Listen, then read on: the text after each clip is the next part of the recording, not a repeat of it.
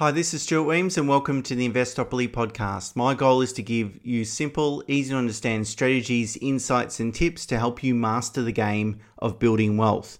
And in this episode, I'd like to talk about consistency as opposed to intensity. So when it comes to building wealth, the truth is that unremarkable actions, if completed consistently for many years and even decades, really produce remarkable results. But because these actions appear so unremarkable, people tend to overlook how important they are. And also sometimes people are tempted to undertake very intense and often risky investments as a shortcut for making up for past inaction. And unfortunately, that approach rarely pays off. And really at the end of the day, consistency beats intensity every day of the week. So what I wanted to do today is discuss the four relatively unremarkable actions that if you complete them each and every year consistently for a long period of time will really actually change your life. And when I say change your life, of course, what I mean is help you build wealth, which means helping you getting closer to achieving your financial and lifestyle goals. So whilst they might seem so basic, and you might overlook them in terms of finding, what is the answer? What's the secret sauce to building wealth? The reality is that these actions are incredibly powerful. They aren't if you only produce them once or you only do them once. But if you do them over and over again for a long period of time, as I said, the results are absolutely remarkable. Okay, so let's talk about unremarkable action number one, if you like, and that's to eliminate unconscious expenditure. Holidays are expensive, and, for anyone that's looked at booking a holiday, particularly an overseas holiday, that they're even more expensive post-COVID, if I can use the post-COVID terminology. However, holidays tend to deliver a lot of happiness and satisfaction. We tend to think very deeply about whether to book a holiday, where to go and how much to spend, because it is a big ticket item, but also because it means a lot to us and our family members and the people that we're traveling with and so forth. This is a very conscious approach to spending, which typically means that we make good value for money decisions. In economic terms, it means maximizing the utility per dollar spent. So utility is an economic term for the amount of enjoyment or satisfaction that you get. So what you really want to do is maximize utility per dollar spent.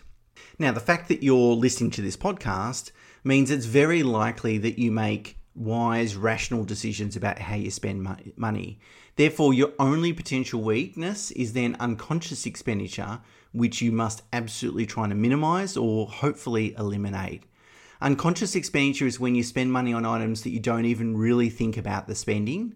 They tend to be small dollar value transactions. And most importantly, they tend to add nothing to your standard of living. So there's no utility as such.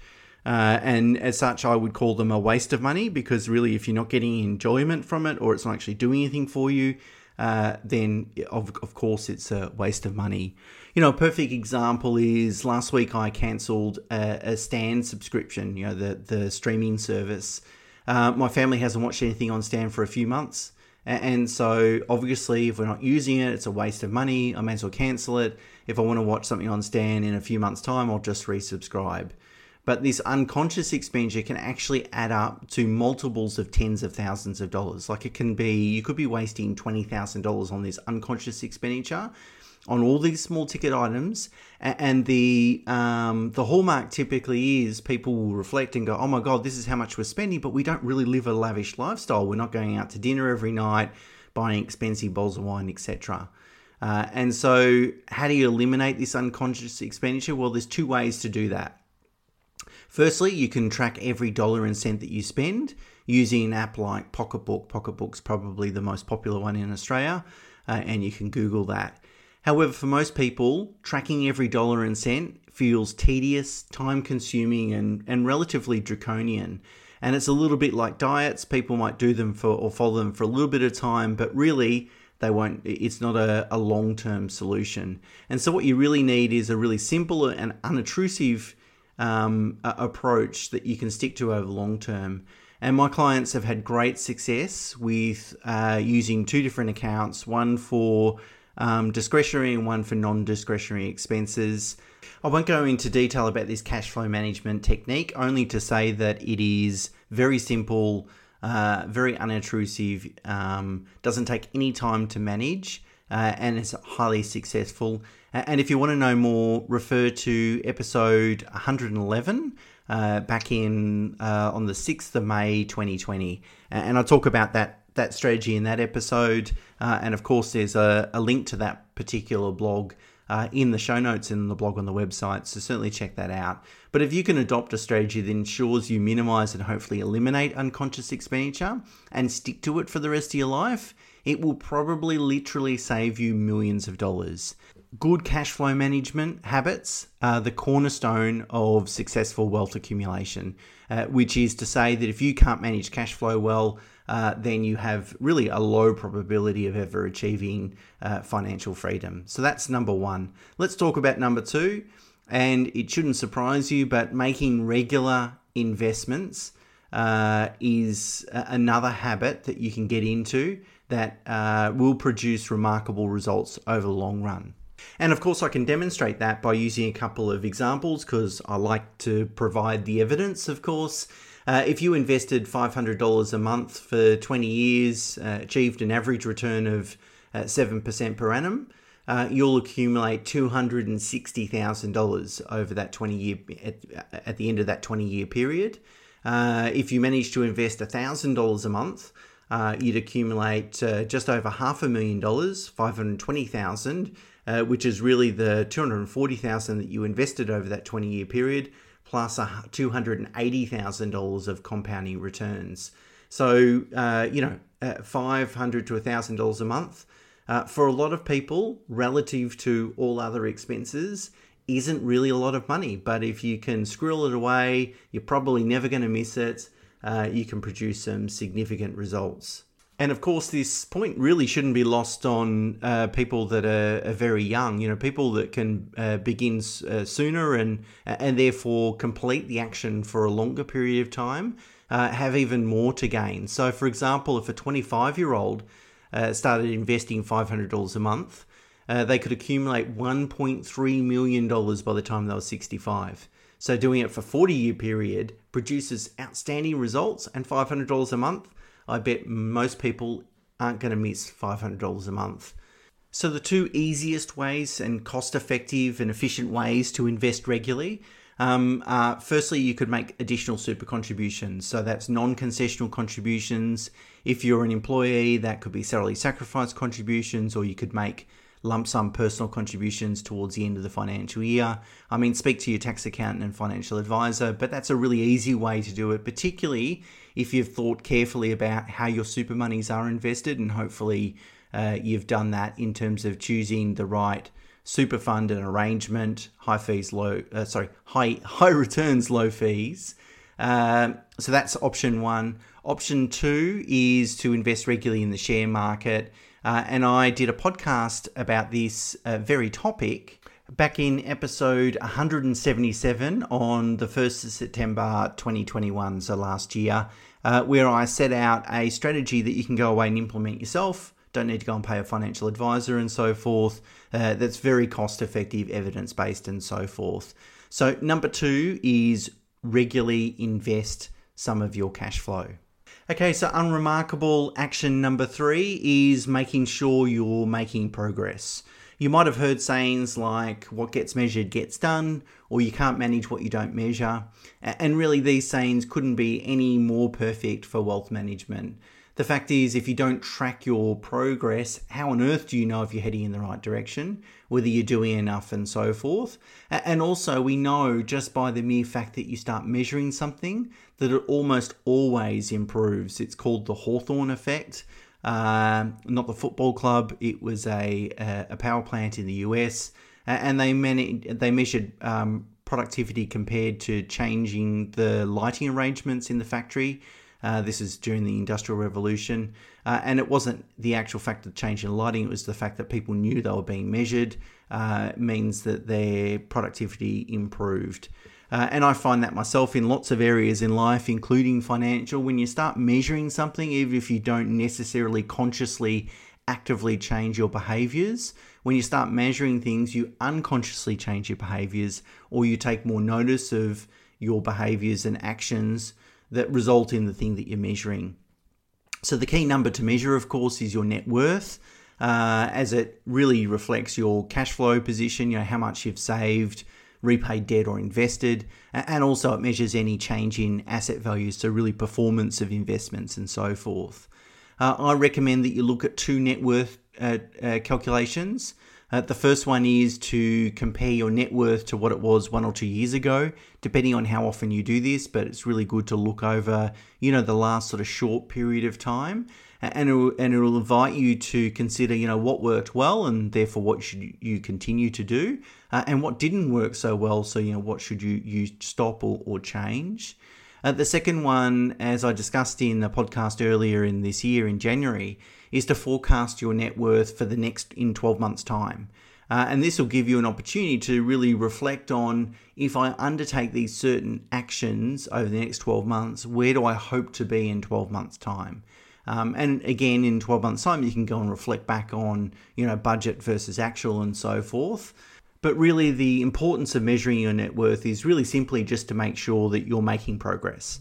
And it's quite possible that you make certain investments that you don't expect to generate substantial returns in the short run, and that's fine. It's not about obsessing over short-term returns. It's really just about making sure you're making progress, and particularly over longer periods of time. So, you could measure the change in net worth every month, but I don't think that provides any meaningful information, and it could tempt you to react to make some, short-term decision-making, which could end up being wrong. But I think measuring your net worth every 6 to 12 months is more than enough. Even every couple of years isn't too bad. Again, it's really just about avoiding procrastination and making sure that you're making progress. Okay, the fourth and last unremarkable action that you can complete consistently is taking responsibility for your money. It's your money, so therefore it's your responsibility to make sure that you're moving forward, you're continuing to make progress to achieving your financial and lifestyle goals. That's one responsibility you can't delegate to someone else. So you might not necessarily be interested in money, and that's fine. It might be investing is very boring to you. But if you're listening to this podcast, it's unlikely. But if you have a partner, for example, that's like this, it might be very boring to you. That's fine. But I'm pretty sure the outcomes of your investment, so that is the lifestyle goals, are something that are important to you. So therefore, you must absolutely take responsibility for that. So that's not to say you can't delegate the day-to-day management of your, to a financial advisor or something like that, or the actual work. Think of yourself as like the CEO of your, asset position. A CEO's job is not to actually do the work necessarily. A CEO's job is to make sure everyone else does their job correctly, timely, etc., etc., etc. The CEO takes ultimate responsibility, because if someone's not on the team is not doing their job, is falling short, well, the CEO needs to address that and resolve whatever issues going on. But ultimate responsibility rests with the CEO. Look, let me put it another way. Looking after your money is much like looking after your health. If you don't look after it, you're the one that ultimately suffers, no one else. And you can ignore health issues, that's true, but over the long run, it's unlikely they're going to disappear. In fact, they always get worse. And the same is true with money. However, the difference between health and money is at least you can delegate all the hard work. Like, you can't do that with health. You can't send someone else to the gym, unfortunately, to work out for an hour a day and you enjoy the health benefits as a result. But you can outsource, all the financial planning, the tax accounting, all those sorts of things. But you have to be the CEO of your financial position, and you've got to take ultimate responsibility for, ensuring that you're moving forward and you're happy with the results. And that's not to say that takes a really large time commitment. Maybe it's 1 or 2 hours a year to meet with your advisors to help make, decisions and review progress and those sorts of things.